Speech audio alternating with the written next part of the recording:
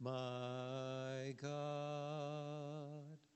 All the vain things that charm me most, I sacrifice them to his blood. See from his head, his hands, his feet, sorrow and love flow mingled down. Did e'er such love and sorrow meet, or thorns compose so rich a crown? Were the whole realm of nature mine, that were a present far too small. Love so amazing, so divine, demands my soul, my life, my all. Thank you, Charlie. And you can be seated.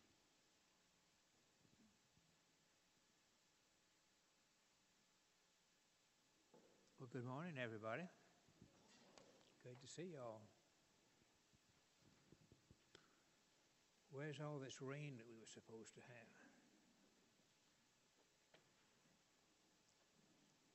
I guess it'll come in its good time, right? Okay. So this morning we're on the fourth of our... Don't need it anyway, not right now. I'll get it later, that's okay. Fourth session, have one more next week that we're going to be talking about the application of the cross in our daily lives. And I think it's going to be very practical.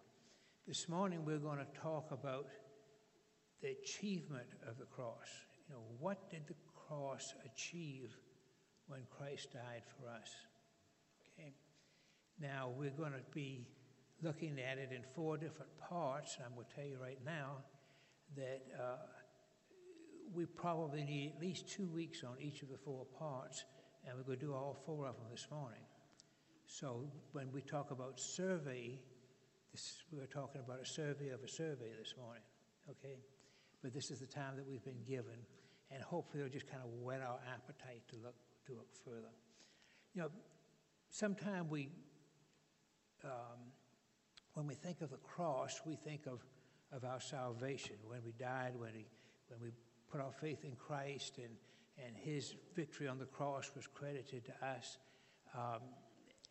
But the cross lives with us every single day of our lives, and I believe will for every day throughout eternity.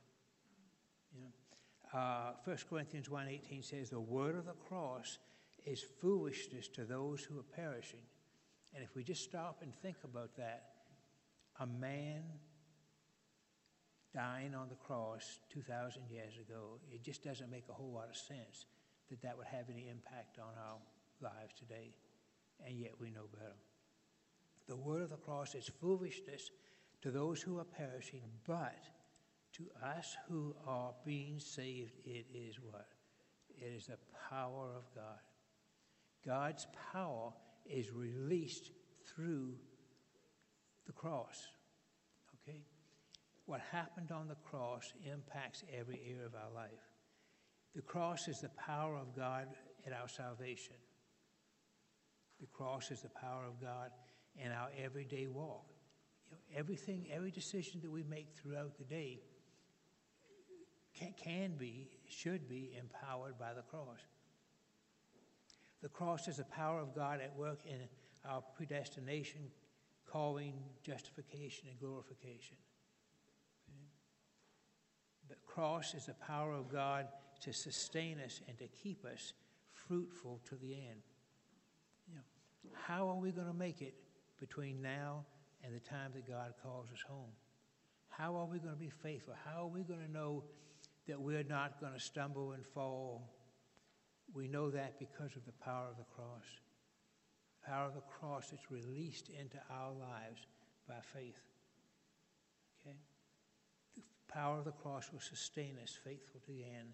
And the cross is the power of God that will grant us acceptance into glory, into heaven. And then I believe in heaven, in glory, even there, the cross is going to be blessing us and encouraging us.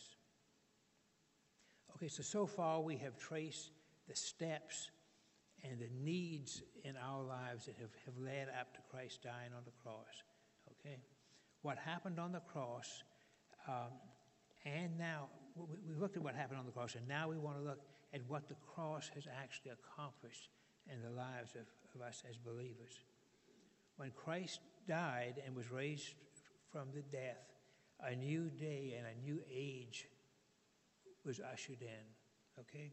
An age of grace, an age when we now have the power of the Holy Spirit living in our lives to give us the strength and the grace that we need to live day by day. So the salvation story can sometimes be best understood in breaking it down into 4 different categories, and that's what we want to do this morning. We want to look at propitiation and what this means and how this impacts our lives. We want to look at redemption, at justification, and reconciliation. Okay, now, like I say, each of these are as deep as could possibly be, studied over a period of many months, each one of them. But we have the time that we have this morning. The foundation for each of these 4 is laid in what we have been talking about the last 3 weeks, and that is the substitutionary atonement of Christ. Without the substitutionary atonement of Christ, we have nothing spiritually. Okay? But in Christ, and in his death and in his resurrection, we have been freed from sin, and we have these areas of salvation that will encourage us and minister to us. So this morning we're going to look at the 4 categories. The first one we're going to talk about is propitiation. That's a big word, and we use it a lot around here, and we're going to see if we can get a fairly decent understanding quickly this morning. By way of definition and application, to propitiate someone means that we appease or pacify their anger. Okay? That is to say, by receiving the full exercise of the Father's wrath against sin of his people, Christ satisfied, that's a key word, Christ satisfied God's righteous anger against sin, and thus turned this wrath away from us. Back in Ezekiel 18, God says the soul that sins must die. God's judgment on all sin is death. Okay? Now, that death will be served either to us personally if we are not in Christ, or if we are in Christ, he is our substitute, will take that upon us, upon himself. Okay? It's Christ who satisfied God's righteous anger. Your anger and my anger is not righteous because it's self-willed, and it's self-determined. But God's anger is holy and it's righteous. Okay? But so it's God who must be propitiated because of man's sin. Okay? God has got to be satisfied. A couple of New Testament scriptures that speak directly to propitiation I've listed there. First one, Romans 3:24 and 25 says, being justified as a gift by his grace through the redemption which is in Christ Jesus, whom God displayed publicly as a propitiation in his blood through faith. On the cross, God displayed Christ as his acceptable sacrifice. Okay? Many sacrifices can be offered up. The Ghost family has arrived. Okay, good. Good to see y'all. Okay, my train of thought just left, but I just had to get excited about seeing them. It was in Christ that God's wrath was propitiated. He completely, he judged our sins in Christ. Let me put it that way. 1 John 2, 1 through 2. If anyone sins, we have an advocate with the Father, Jesus Christ the righteous. And he himself is a propitiation for our sins. He himself is the satisfaction. Okay? Now, all through, we can offer sacrifices to God, but if they're not acceptable by him, we gain nothing. Christ is the only sacrifice that can be offered that's acceptable. Okay? 1 John 4:10 says, and this is love, not that we love God, but that he loved us and sent his Son, why? To be a propitiation for our sins, to be a sacrifice, to be an acceptable sacrifice. The reason why propitiation is necessary is that sin aroused God's holy, just wrath. This does not mean that he loses his temper. There is nothing capricious or arbitrary about God. His anger is never malicious, it's never spiteful, it's never vindictive as ours can be, okay? But God's anger is his settled opposition to everything that is sin. And he responds to that out of his character, okay? Not out of anger, not out of maliciousness, but out of responds to it according to his anger. Nothing that we do or say or offer or even can even contribute. Let me start over again. I'm sorry. Nothing we can do, say, offer, or even contribute will compensate for the sins and turns away God's wrath. The initiative for propitiation has been taken by God himself. It is God's holy wrath which needs to be propitiated, and it is God's love which does the propitiation. In Pauline thought, man is alienated from God by sin, and God is alienated from man by wrath. Okay? It is in the substitutionary death of Christ that sin is overcome and wrath is averted, so that God can look on man without displeasure, and man can look on God without fear. Sinful man, because of Christ, because of that atonement, because of his sacrifice, because of God's forgiveness, we can look on God without fear. We can look on him as our Father, knowing that we have full acceptance in himself. 2 Corinthians 5:21 says, he made him who knew no sin to be sin for us, that we might become the righteousness of God in him. Okay? When God sees us, he sees the righteousness of Christ. We are accepted, we're loved, we're welcomed as his child. On Sundays, we often sing a chorus, Jesus, thank you. If you remember that, there's one phrase that I really love in that song, and it says that the Father's wrath completely satisfied. Jesus, thank you. That's propitiation. God looks on the sacrifice Jesus offered, and he judges that. He is completely satisfied. You know, but the only Greek word I know is tetelestai. I have to drop it every now and then. It means it is finished, okay? And I used to think, well, yeah, that says, he said that on the cross, and he's saying that his ministry is finished. That's true. But it's also telling us that propitiation is finished, that God's totally satisfied. God needs nothing else but Christ in order to be satisfied. Because of the cross, God is propitiated, and because of that, man must be redeemed. And that's the second thing we want to look at this morning. Redemption.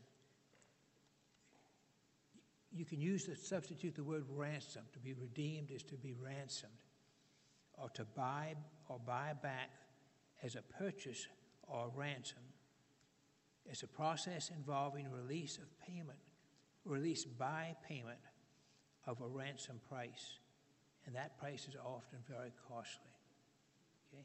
It's an act of rescue. It's a removal of enmity between God and man that is incited by the sin.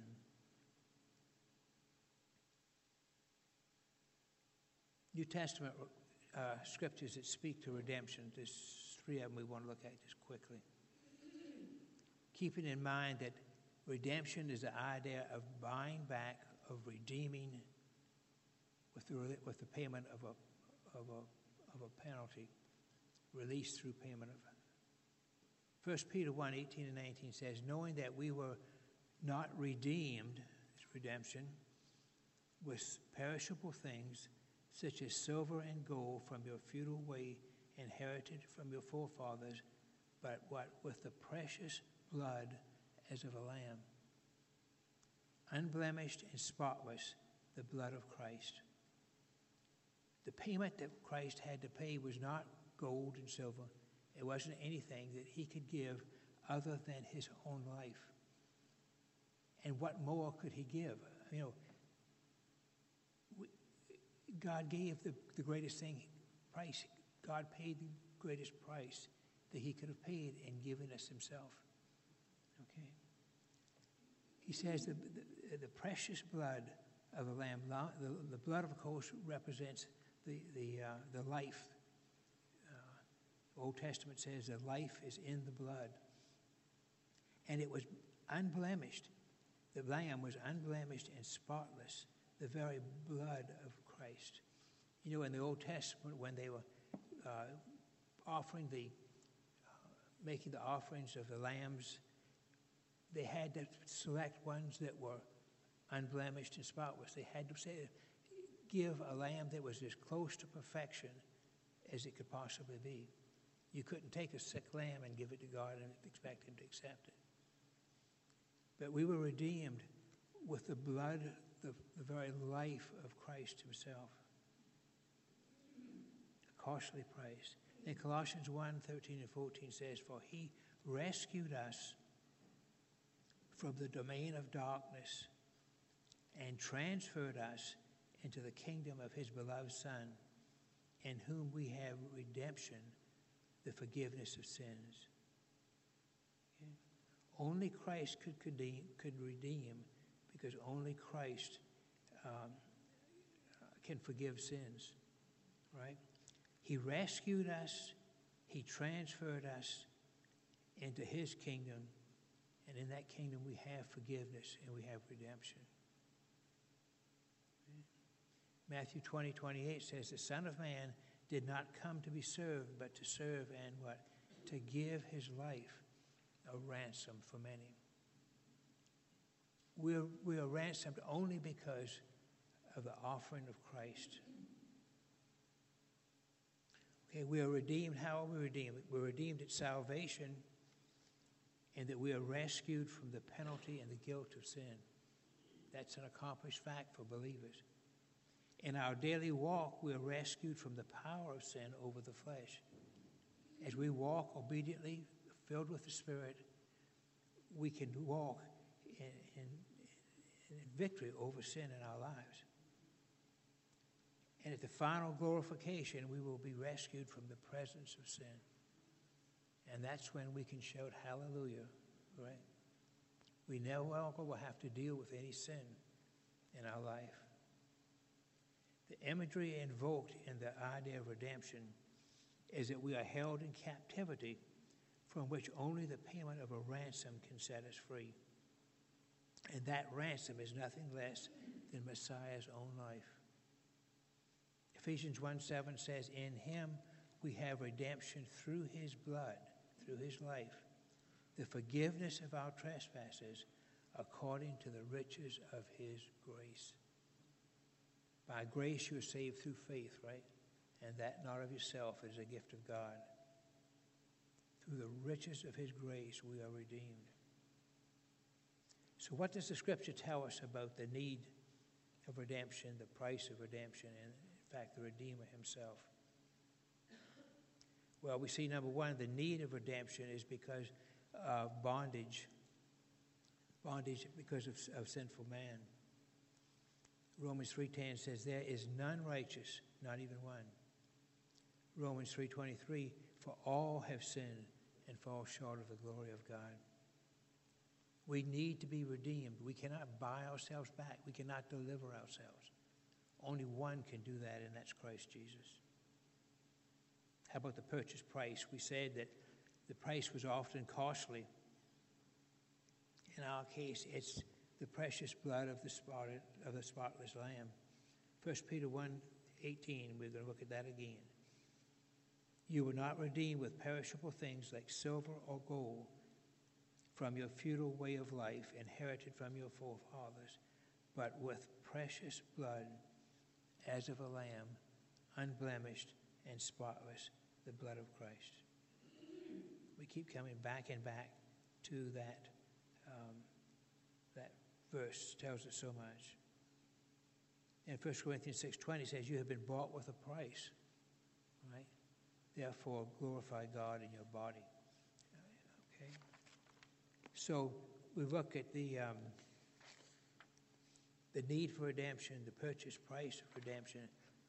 The Redeemer himself, again, we've said, is the Lamb of God who takes away the sins of the world. One of the most beautiful pictures, I think, in the Old Testament is that of a kinsman redeemer. And if you're not familiar with it, some time spent in the book of Ruth will really help you to understand what God is setting forth there. The Lamb of God is our Redeemer. John 1:29 says, talks about the Lamb of God who takes away the sins of the world.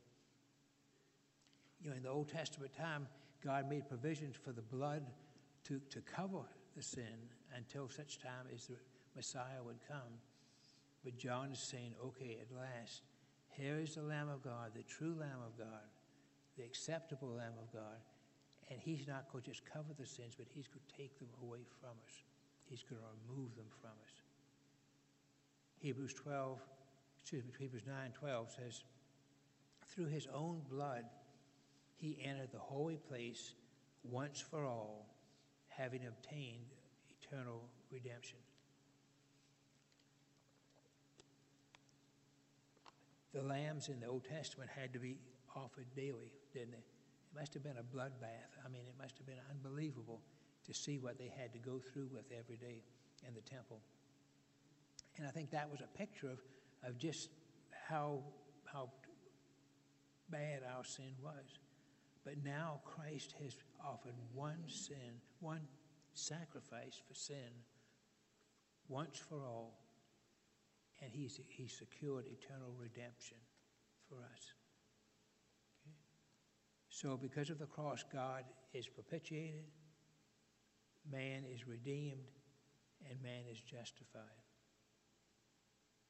The third thing we'll look at is the justification. When we think of justification, we have to think of a law code, a code of law. Okay? In that, justification is God declaring us holy, God declaring us forgiven. Okay? It's the verdict of a judge who pronounces not guilty. In propitiation, the wrath of God is appeased. In redemption, we are rescued from the captivity to sin and guilt at the high price of Christ's shed blood. Thinking in terms of justification, forgiveness, first off, remits our debts and cancels our liability for punishment. But then that's only one side of the coin. Justification bestows on us a righteous standing before God. We need to be forgiven for sure. We need to be forgiven of our sins. But that's, like I say, one side of the coin. We also need to have the righteousness of Christ imputed to us. At justification, we become immediately, wholly, and completely what God declares us to be. We enjoy the righteous status which he has conferred on us. Colossians 1:22 says that God sees us as holy and blameless and beyond reproach. What a tremendous blessing. Okay? This is because of being justified in Christ. What's the source of our justification? Well, Scripture tells us it's the grace of God. The grace of God, his utterly undeserved favor. No one can declare themselves righteous in God's sight. Only Christ can do this. Romans 3:8 says, all have sinned. But then it says, being justified as a gift by his grace. Justification is not anything that we can deserve, anything that we can work out for ourselves. It's something that is given to us as a gift. And God, of course, is the one who bestows that gift. He's the one who will justify us. What's the ground of our justification? The source is the grace. The ground of our justification is his blood. And again, that speaks of forgiveness. God is just in declaring sinners legally righteous, free from any liability to the broken law, because he himself in his Son has borne the penalty of our law-breaking. Does that make sense?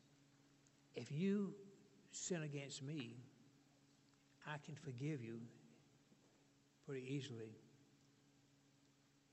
without requiring a penalty from you. God's law says that a person who dies, if a person who sins must die. We're saying here that he can forgive us because that death has taken place on our behalf. He is righteous. He is, can't get the word I want. He is just and forgiving because that penalty has already been paid by our substitute. We'll let it go at that. 1 Peter again, 1:18 and 19, you were redeemed with precious blood as of a lamb. Okay? And what is the means of our justification? Okay? The means of our justification is faith, which of course is a gift of God. Quote there from John Stott says, God justifies the believing man, yet not for the worthiness of his belief, but for his worthiness who is believed. It's kind of an awkward statement, but if you think about it, God justifies the believing man not on the worthiness of our belief, not on the merits of my faith, but on the worthiness of the one who's we're believing. It's not man's faith, but it's the object of that faith that will save us. You know, we think we are, our faith is little, and maybe it is. You know, that's okay. What's the object of our faith? What's the old saying? You can be safe. You know, has to do with thin ice and thick ice. What is it? Well, I'm sorry, I lost it. Okay, so God, our faith is strong because of the object of that faith. Okay. Ephesians 2:8 and 9. By grace you are saved, again, through faith, and that not of yourself. It is a gift of God, not of us out of works, so that no one may boast. Romans 3:28 brings it down. He says, we maintain that a man is justified by faith apart from the law. Okay? And of course, as we saw in Ephesians 2:8 and 9, that faith, even that faith, is a gift from God. It's not something we have to work up and develop ourselves. It is a gift of God. So how about the effects of justification? Well, the effects of justification are the effect of it would be a personal relationship with Christ. Okay? And justification, we're taken out of the courtroom and we're put into a home of our Father, and we're justified. To say that we are justified, this is an important thing. To say that we are justified through Christ points to his historical death. Okay? To say that we are justified in Christ points to a personal relationship with him, which by faith we now enjoy. We are justified in him. We are in him. He is in us. To be justified in Christ means that justification cannot be isolated from our unity with Christ and all the benefits of Romans 6. Romans 6 is a beautiful passage. If you're not familiar with it, it's worthy of some time. That we are united with him in his death and his burial and his resurrection. There's that union there that we have as a result of being in him and he is in us. Romans 3:13 says, now in Christ Jesus, you who formerly were far off have been brought near by the blood of Christ. Okay? Romans 3 talks about our alienation from God, how sin has alienated us. And now he says, through justification, we are brought near. We can live with our Christ. And 1 Corinthians 1:9 says, God is faithful, through whom we were called into fellowship with his Son, Jesus Christ our Lord. God has actually called us into a living, vital relationship with Christ, where we can share his life, where he can impact our lives every day through the sanctification process that he calls us to. We are called into fellowship. So because of the grace, because of the cross, God is propitiated, man is redeemed, justified, and man is reconciled. This is probably one of the sweetest of all the four, because it's the restoration of a fellowship with God that man has not been able to have up to this point. To reconcile means to restore a relationship. An original relationship is presupposed, which having been broken, has been recovered by Christ. Okay? It's the restoration. When sin entered, there was a gap between God and man. Your sins have separated between you and God, Isaiah tells us. But we can be reconciled through Christ and have that relationship restored.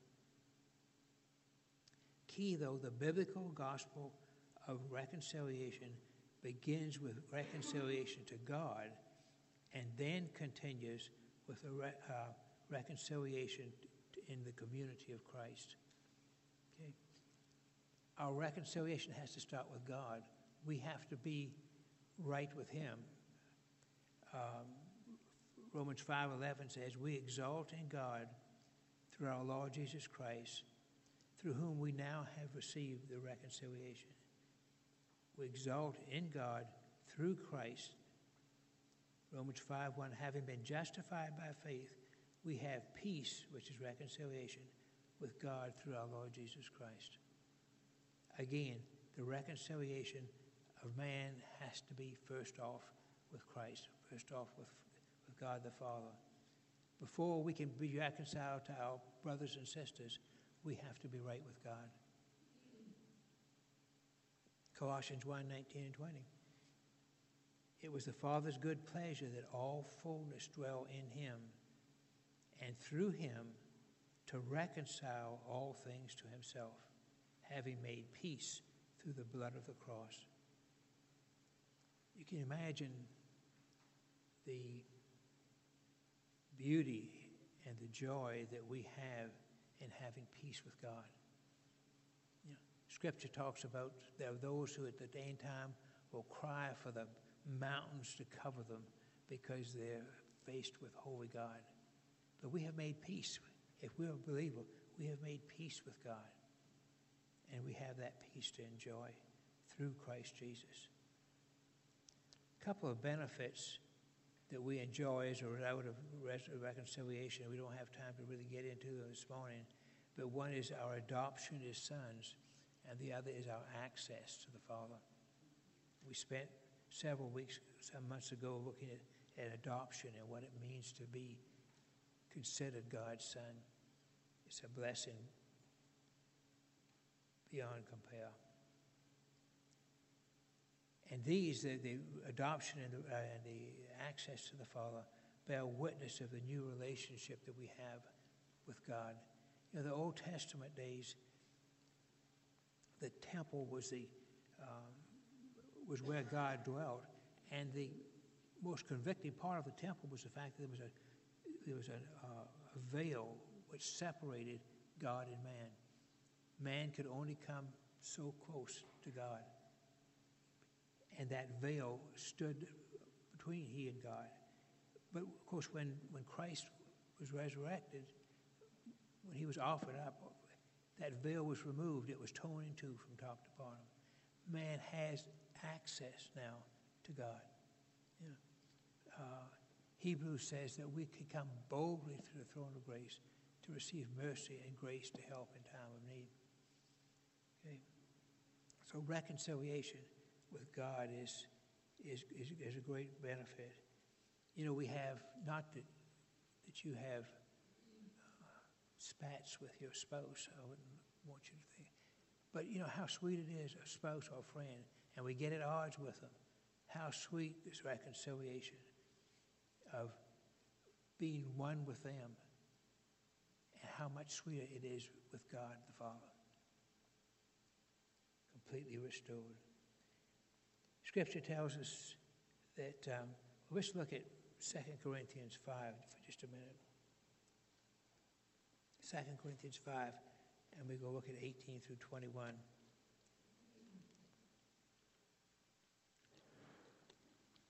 These are some beautiful verses concerning reconciliation. Verse 18 says, "Now all these things are from God, who reconciled," there's the key word, "who reconciled us to himself through Christ and gave us the ministry of reconciliation. Namely, that God was in Christ reconciling the world to himself, not counting their trespasses against them, and he has committed to us the word of reconciliation. Therefore, we are ambassadors for Christ, as though God were making an appeal through us. We beg you, on behalf of Christ, be reconciled to God.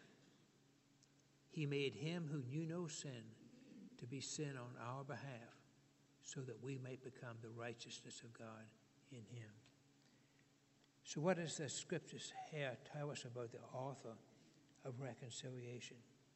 It says all things are from God, who reconciled us to himself, right? God is the initiator. God takes the initiation, God takes the initiative to pay the price to reconcile us, to make us at peace with himself. And this passage identifies God's part in our reconciliation. He's the initiator. What else does it tell us? It tells us that God reconciles sinful man to himself. Okay? Sinful man is reconciled. God gives and shares the ministry of reconciliation with us. It doesn't just stop with God. He equips us to be able to reach out to others. You know, we said a few minutes ago that we have to be first reconciled to God and then to our brothers and sisters. That's part of this ministry of reconciliation that he gives us. Then God appeals to the sinner through us. God appealing through us to others to be reconciled. And then in the verse that we all know well, 21, God makes Christ to be sin for us so that we might become the righteousness of God in him. Okay? God has called us to a ministry of reconciliation. You know, we have trained counselors in the church that help work reconciliation in families and individual lives, but each one of us is called to do that. God equips each one of us through the Word of God to be a counselor, to be an encourager. In this reconciliation, man has nothing to offer in God's plan of reconciliation. We've heard Brother Dan, quote something similar to this in the past in his sermons, but William Temple says that reconciliation is all of God.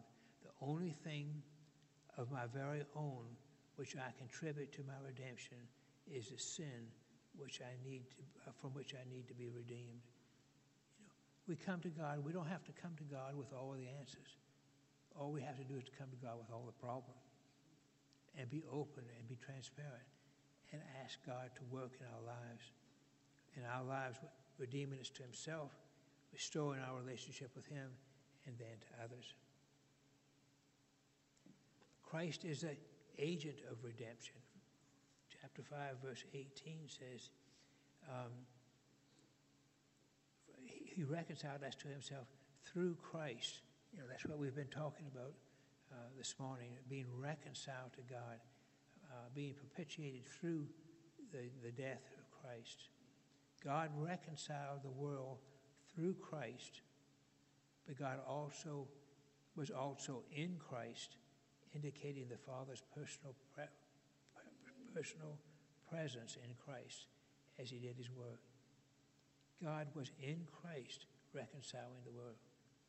You know, sometimes we are tempted to think of God the Father as this stern judge in heaven who's, you know, we have to have this intermediary of Christ to, you know, soften the blow, so to speak.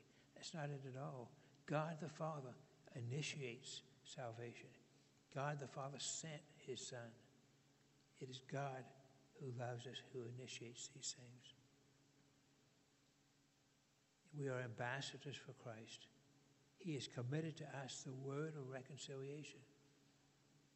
That's to each one of us, the word of reconciliation, that we can take the word of God and the power of the Holy Spirit, and we can share it with our brothers and sisters in Christ to encourage them.